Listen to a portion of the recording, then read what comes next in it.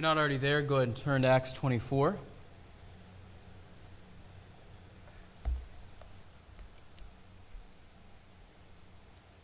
Someone was coming up to you and they accused you of being a pest and stirring up trouble and just generally being a disagreeable and terrible kind of person. What would be your first response?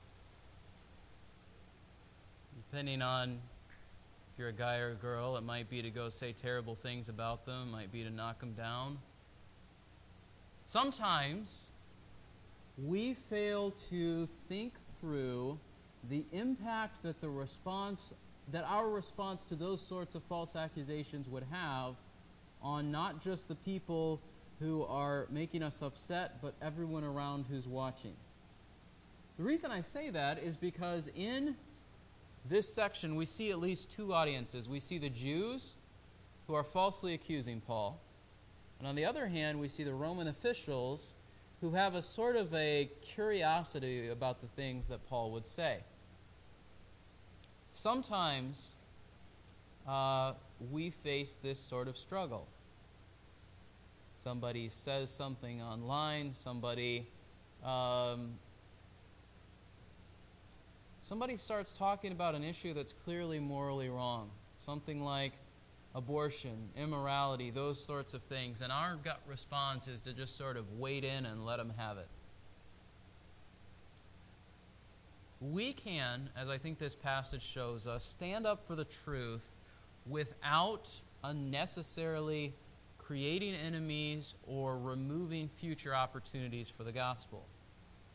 And that's an extremely hard thing to do, because when someone brings up something that is clearly morally wrong, or somebody says something about you that's clearly false, we want that to be fixed. We want people to know the truth.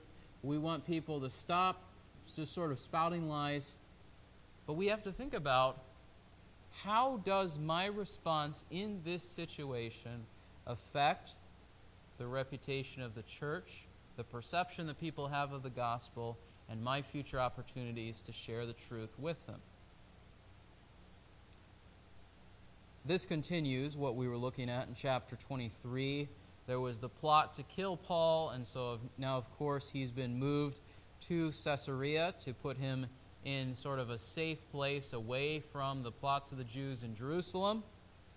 And now comes the trial. Before, it was sort of an informal examination to try to determine why the riot started and all of these sorts of things. And now it's moving into a more formal proceeding. How do we know this? We have an attorney, a legal advocate named Tertullus. We have charges. We have a plea, we have a defense. There's all of these elements of a courtroom-type setting, a tribunal. And in this case, the accusers are clearly the Jews who have been plotting against Paul. The defendant is Paul himself, and the one who's going to decide the case, theoretically, is this Roman official, Felix. So the high priest comes down. Clearly the Jews attach some significance to this, for the high priest himself to come down. And now the legal official, Tertullus, begins to accuse Paul. But he starts out with a little bit of flattery toward the one who's going to be the judge.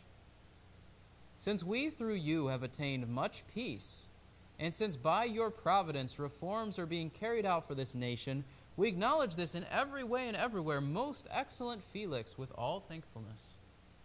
Now that's not the tone that they would have read it in, but that's the tone that was going on in their minds. The Jews hated the Romans. They looked down on them. They despised them. It irked them that they couldn't just knock Paul off themselves. They had to try to persuade the Romans to do it for them. And so they're coming and they're having to ingratiate, to just sort of flatter the Roman official in hopes of getting what they want. And that had to have been so frustrating for them. And this is clearly flattery. Felix might have been an okay judge, but historical records indicate he wasn't an amazing one. And so to say that he's the reason for much peace and reforms are being carried out for the nation, this is clearly something that they're just trying to get him in a frame of mind where he's going to accept the words that they're going to say. This tone continues in verse 4, that I may not weary you any further, I beg you to grant us by your kindness a brief hearing. Again, there's respect, there's honest, please do your job well, and then there's just sort of a subservient, just sort of false humility, groveling kind of thing, and that seems to be the attitude that they're taking here. What's their accusation against Paul? We found him a real pest. He stirs up dissension. He tried to desecrate the temple. And you can figure out that what we're saying is true. That's kind of the things that they say here. Just as a point of note, a good chunk of verses 6, 7, and 8 are not in the very early manuscripts. And just how do we take that? Essentially, the reason that they are in the text here is because they would have been included in some of the manuscripts that the Bible was first translated from into English. And those manuscripts were written, they were later copies, and then since that time, earlier copies were discovered, and those earlier copies had certain phrases that weren't in there. And without going into too much detail, sometimes people will look at that and they'll say, well, if you go with those earlier manuscripts that leave out certain phrases, you are taking out truth about Jesus. You're removing the blood of Christ from the Bible. You're removing the concept of grace. The reality is, the core aspects of our faith are taught in a number of passages. The question is not, does the Bible teach that Christ died for sinners and that his blood paid for our sins and that God showed grace to us and all of those sorts of things? The question is, does this passage say that, or is it only in these two other passages? That's really what it comes down to. In the same way, what is quite possible, although we can't say for sure, to have happened in this case is that someone is copying the book of Acts, adds a note of explanation, and then someone else misses that that's an addition of explanation and copies it into the text. Was it consistent with the rest of the book? Yes. I mean, what's written here is a true statement. Was it likely to have been in the original manuscript? Given their flattering tone in the previous few verses, it seems kind of strange that they would immediately turn and be like, and your guy Lysias, he did a terrible job. Now listen to what we have to say. It just doesn't seem to fit with the flow of the text, even though it was true from what we saw from the previous chapter. And so when you see something in brackets in your Bible, you see a little note not in early manuscripts, the response in your mind should not be, I can't trust the Bible. It should just be a recognition that we have so many copies of the Bible from so many periods of history. Some of them have additional notes that have been added in, or phrases, verses that have been copied from other parts of the Bible, some of them quite clearly, like word for word from another book. No one did this maliciously. This doesn't mean that the Bible is untrue. Our confidence is that the original manuscripts that were written, the letter that Paul wrote, the account that Luke wrote to Theophilus, that first thing that they wrote was inspired by God, 100% accurate, is God's Word. God has preserved His Word for us today, and no essential doctrine is affected by these disputed passages where someone may have added an editorial note that made its way into the text, or where someone copied a verse from another section of the Bible, or where someone missed a punctuation mark. Because honestly, the punctuation marks weren't in the original text. It was all just sort of one long thing. Again, our confidence in the Word of God should not be affected.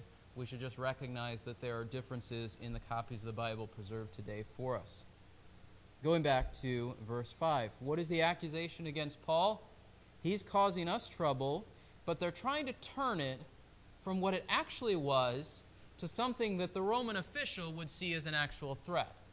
Because it's one thing if he really irritates the Jews, because the Romans don't really care about that. You have your little squabbles over here about things that aren't important to us. Fine.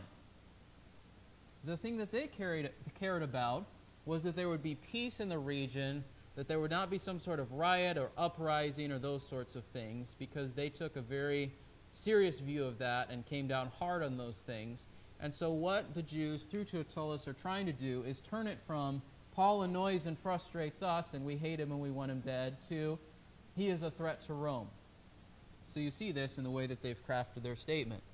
He stirs up dissension. He is a ringleader of a sect of the Nazarenes. Also the phrase throughout the world. Now, did he stir up dissension throughout the world? Well, the world, obviously, depending on how you view it, Paul didn't go to all that many places. He went primarily to Israel, to what is modern-day Turkey, and then to Greece, Macedonia, that sort of region, and then a few islands in the Mediterranean. He didn't go down into Africa. He didn't go to Italy. He didn't go to Spain. At least by this point, he hadn't gone to any of those places.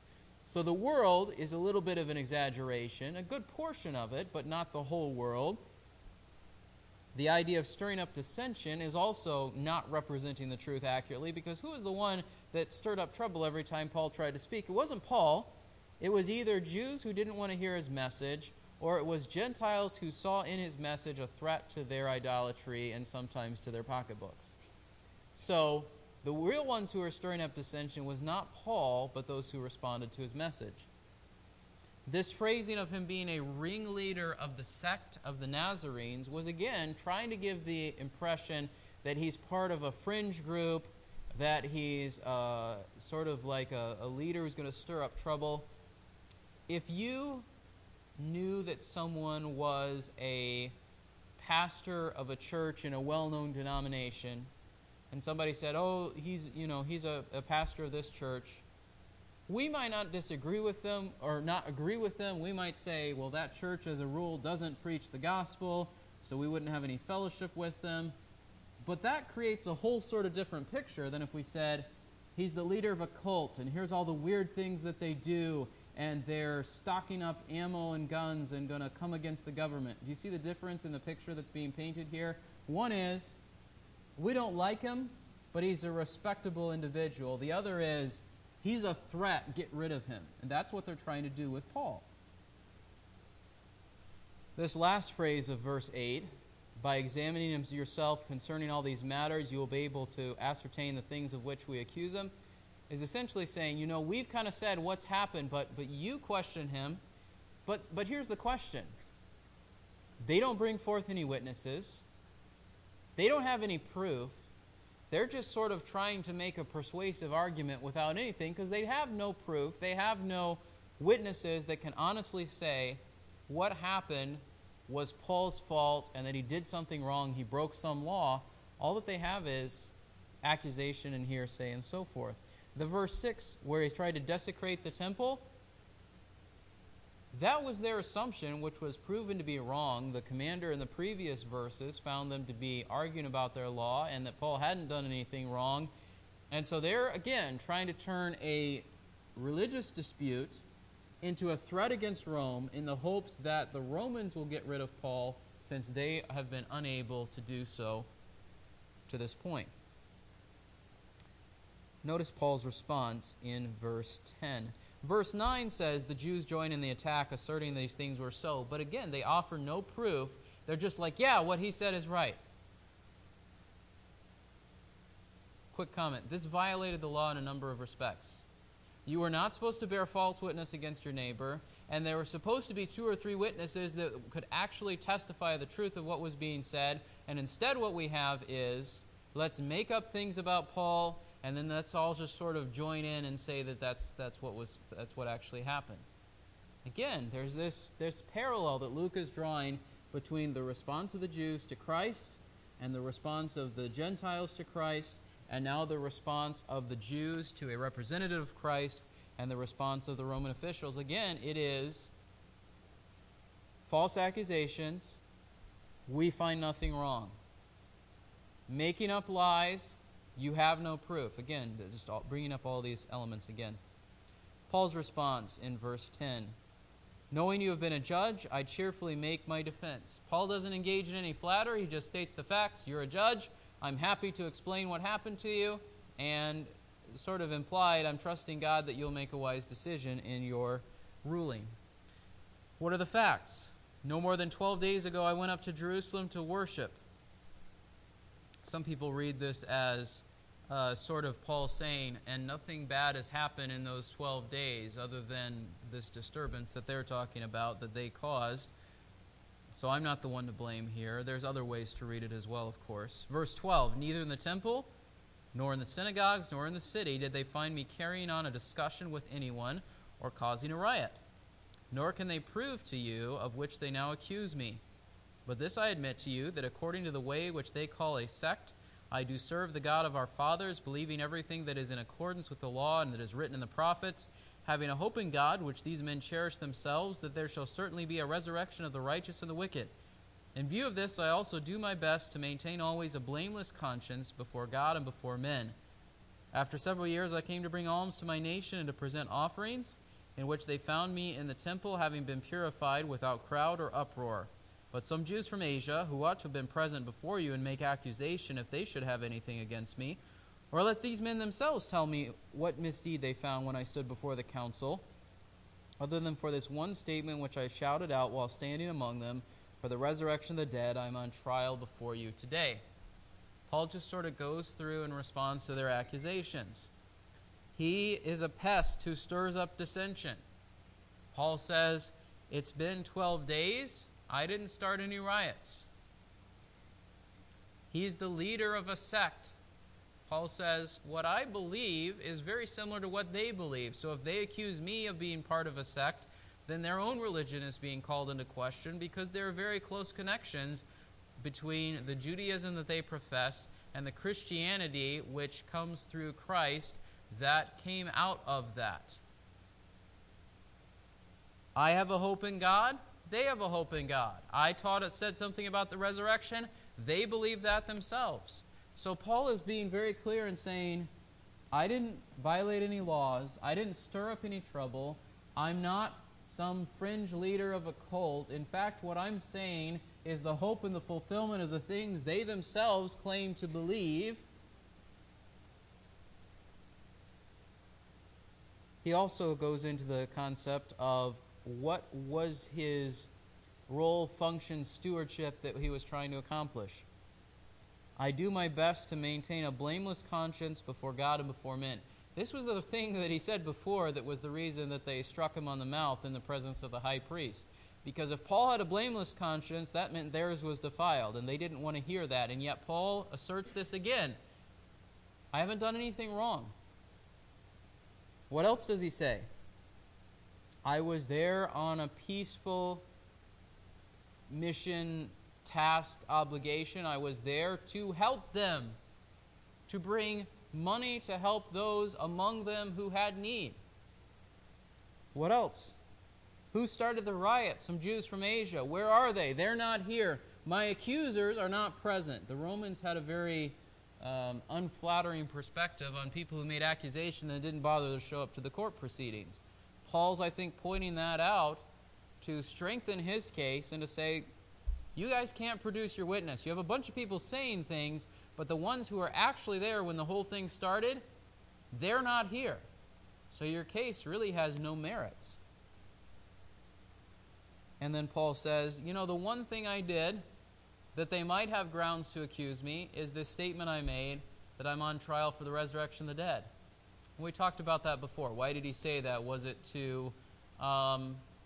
just merely a clever strategy? No, I think he was calling them to say, are you going to be with me and believe the truth of what I'm saying, or are you going to continue to reject it? This is not disconnected from things you have believed, but it adds truth about Christ that you have not yet accepted. Verse 22 seems very clear that Paul's statement is sort of cut short, as it has been in several other places leading up to this. Felix, having a more exact knowledge about the way, put them off. The Jews were pushing for a decision right then and there. Find him guilty, crucify him or execute him in some other way. We don't care, just get rid of him. But I think Felix recognizes, and having received the letter from Lysias, that it was a question of accusations about their law, verse 29 of chapter 23, under no accusation of deserving death or imprisonment. Felix says, I'm not going to decide this case. Lysias can come talk to me himself. You're not going to get a decision today. How else do we know that he didn't think Paul was really guilty? He ordered for him to be kept in custody, but to have freedom and not prevent his friends from ministering to him. I'm going to put you in protective custody. Your friends can still come and visit you. You have some limited freedom to move about. He's not treating him as a criminal. He's treating him as someone who's in danger and that he is going to be in trouble if a Roman citizen gets assassinated under his watch. That's essentially what's going on here. But he's also not accomplishing justice, is he? Because if he knows he's not guilty, he's trying to make the Jews happy by sort of leading them on that he might eventually rule in their favor. He's trying to make Rome happy by not letting a Roman citizen get killed under his watch. And in the end, he's not accomplishing any justice because Paul's still held as a prisoner of some kind. And so this, I think, helps give us some perspective on what Luke's purpose is in his gospel, but then also in the book of Acts. Some commentators look at it and say, well, it was an apology to the Romans of how positively Christianity looked at Rome. But he's not painting a positive picture. He's just painting an honest picture, right? The point that I think Luke is trying to make in this book, though, is Christianity is not a faith in God that produced the violence or strange ideas that so often it was accused of. The taking the Lord's Supper, even though it used the language of blood and body, was not some sort of cannibalistic ritual. Calling one another brother and sister was not some sort of weird group family thing where everyone was living in and with among everyone else. These are the sorts of things that Christianity was accused of, and I think Luke is arguing against those sorts of things. Christianity is worthy, respectable, and honors God. It's not a cult. It's not disconnected from the Jewish faith that we see at the very beginning of the book, but it is something different because Christ has come, done away with the law, and he is the focus, not the law itself. And so that leads Luke to paint an honest picture of the Roman officials. Sometimes they didn't do their job, but what was the main conclusion that they had consistently? Being a Christian is not worthy of death. And that, I think, is one of the main points that Luke is making in connection with Rome. The last few verses here, I think, are instructive for us. But some days later, Felix arrived with Drusilla, his wife, who was a Jewess, and sent for Paul and heard him speak about faith in Christ. But as he was discussing righteousness, self-control, and the judgment to come, Felix became frightened and said, "Go away for the present, and when I find time I will summon you." At the same time, he hoped money would be given to him by Paul. Therefore, he used to send for him quite often and converse with him. What's going on here? What's going on here is the fulfillment of what Jesus promised Paul. You will testify about me before kings, before rulers, in places where you have not yet testified for me. How is that taking place? Because Felix won't do his job. Because Felix is a corrupt official. Why do I say that? Because in verse 26, he's basically asking Paul for a bribe. Why would he think he could get a bribe from Paul? Because Paul basically admitted to carrying a large sum of money to Jerusalem for relief of the poor. So he's probably thinking, well, if he raised money before, he can raise money again. Some of it can come my way, and then I'll let him go. Sometimes God gives us the opportunity to serve him because other people are not obeying what would be right and proper and just. So what's our attitude going to be to that sort of situation? To rage against it? To focus on ourselves being vindicated? Or to say, this is where God put me. They're not doing right, but I can still follow God in the midst of this situation. How do we know that he was following God? He discussed righteousness, self-control, and the judgment to come. not only was he faithful in presenting the truth about God, he was also faithful in presenting it in a way that was not going to be well received by the person he was presenting it to. We know from historical records that Felix had been married 3 times, that he was now married to a Jewish girl, which shouldn't have happened for a variety of reasons connected with the law, that he was someone who, just even from this passage, someone who is not accomplishing justice and seeking a bribe. And so Paul coming alongside and saying, you need to be righteous, you need to have self-control, and God is going to hold you accountable for what you've done, that would not have been a popular message. But it was the message that he needed to hear. So are we going to be frustrated that we're in a situation where we're being treated unjustly? Are we going to hide the truth about God because we're afraid of the outcome of that situation if we don't adjust the truth a little bit? Are we going to be faithful and present the truth before people? Just state the facts of what is true before people who are accusing us falsely. State clearly the truth of what God requires before people who are living in a wrong way, who have power in this case of life and death over Paul, who have power of whatever it may be over us. Are we going to be a faithful witness and a testimony for Christ? The 2 passages that this section reminds me of, and we'll come back to verse 27 in a minute. Turn over to 1 Peter if you would. Because I think there's a couple of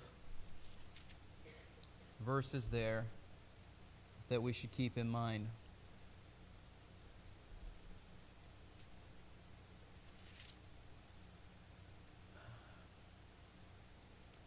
1 Peter 4 and verse 14, we'll start there.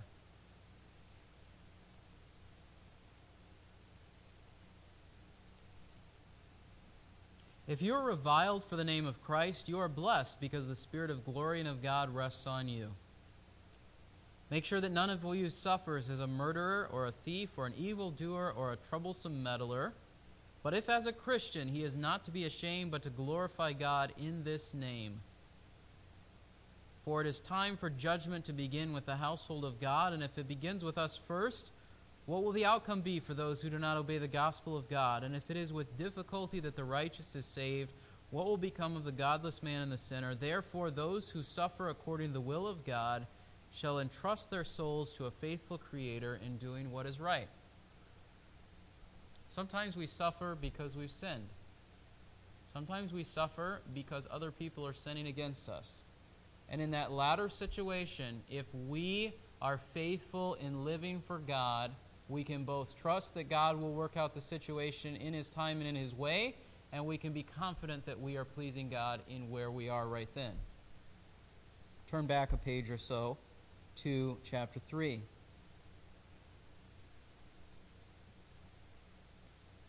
Who is there to harm you, verse 13, if you prove zealous for what is good?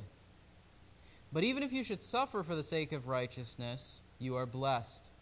Do not fear their intimidation, and do not be troubled, but sanctify Christ as Lord in your hearts, always ready to make a defense to everyone who asks you to give an account for the hope that is in you, yet with gentleness and reverence, and keep a good conscience, so that in the thing in which you are slandered, those who revile your good behavior in Christ will be put to shame. For it is better if God should will it so that you suffer for doing what is right, rather than for doing what is wrong. When false accusations are brought against us, when someone speaks badly of Christianity, or even just badly of us as a person because of something connected to our faith, or just things in general, our gut reaction is to overreact, to say, I'm going to show you wrong, and I'm going to come after you, and you're going to be sorry that you said those things about me. What's a proper response according to this passage and as demonstrated by Paul? Christ is Lord. It's not about you and me. Remember who you serve. Be ready, because it says, always ready to make a defense. Do it the right way with gentleness and reverence. Make sure they have no grounds for saying, yeah, you say that, but here's how you live. Live the right way before you have to make that defense. And recognize, and this is an astounding thing that Peter says, It is better that if God should will it so that you suffer for doing what is right rather than for doing what is wrong. No, Peter, it would be better if I didn't suffer at all. And he says, no. If suffering is going to happen, let it be for the right reasons. Let it be something that honors God. And let it be something that promotes the gospel in the midst of your suffering. So what about you? You're not going to go through the exact same thing Paul was going through in all likelihood. Hopefully you don't have a band of people that follow you around throughout the known world seeking to put you to death because they hate what you're saying. But there are people who won't like the fact that you're a Christian. There are people who will treat you badly because you are a Christian. How are you going to respond to them? Are you going to make it about yourself? Sanctify Christ as Lord. It's not about you. Are you going to say things that will destroy your testimony or make the focus about something that it shouldn't be about because it will make you feel better and you'll get some kind of satisfaction about it? Be ready to make a defense for the hope that is within you, not about your own character, your own testimony, all these things that are really true about you. Be ready to make a defense of the hope that is in you. Have you lived the right way leading up to that situation so there's not grounds of accusation? Well, this guy says stuff, but he doesn't mean what he says. And do you see it as better if you are going to suffer to bring God glory?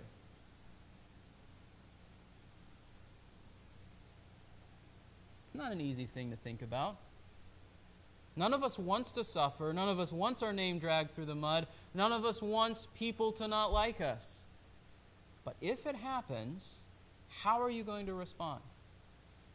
You have an opportunity, and this is the ironic thing, the very people that in our flesh we want to see God punish because they're not doing right to us, and who 2 Thessalonians 1 says he will punish if they don't repent, those very people God may use your testimony in the midst of unjust suffering to bring them to Christ. And that person that right now is oppressing and discouraging and speaking harshly to you and not doing right towards you could be sitting in the pew next to you if God wills it to save them.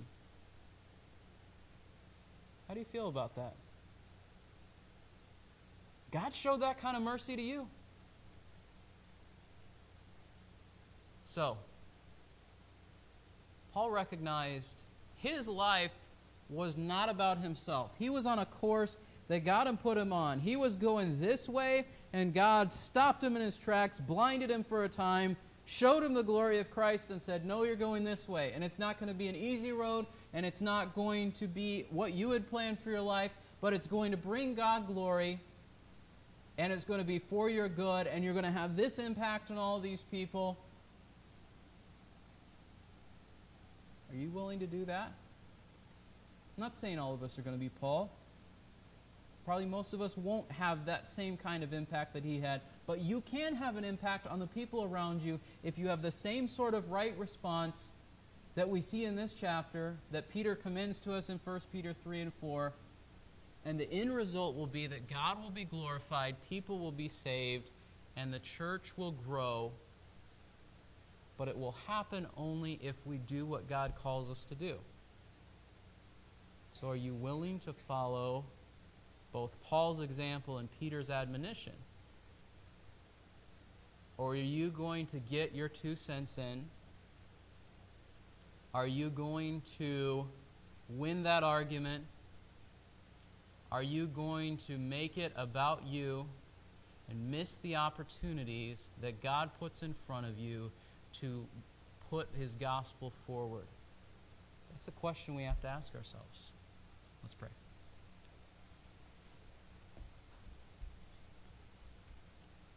Lord, the example that Paul sets for us, the lifestyle that Peter encourages us to live, the reality of the circumstances of our own lives mean that this is not an easy choice.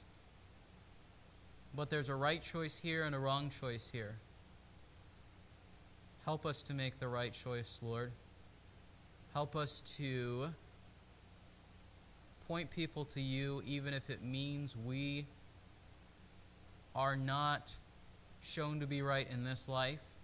Even if it means, like John the Baptist, we fade in the background, help us to be content with that, joyful with that, pleased with that. If it means that people see you more, know you more, live for you more, that you receive more glory. There's a time and a place for saying I was falsely accused, here's the facts, make a wise judgment like Paul did. There's a time and a place for saying certain things are wrong and certain things are right, but the way that we do it can be the difference between whether you are honored and glorified and people are persuaded to the truth, or whether we just sort of get our way and have our day. Lord, help us to think about the words that we speak, the way that we live, and help that to be done in a way that brings you honor and glory, that accomplishes the purposes that you want in our lives. Help us to realize that we serve you and to respond in a right way to these kinds of circumstances. I pray this as we go to work this week, as we are in our homes, as we are around family, whatever it might be that we do.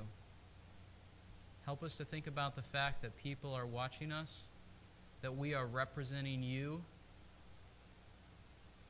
and that we need to do it well. We pray this in Christ's name. Amen.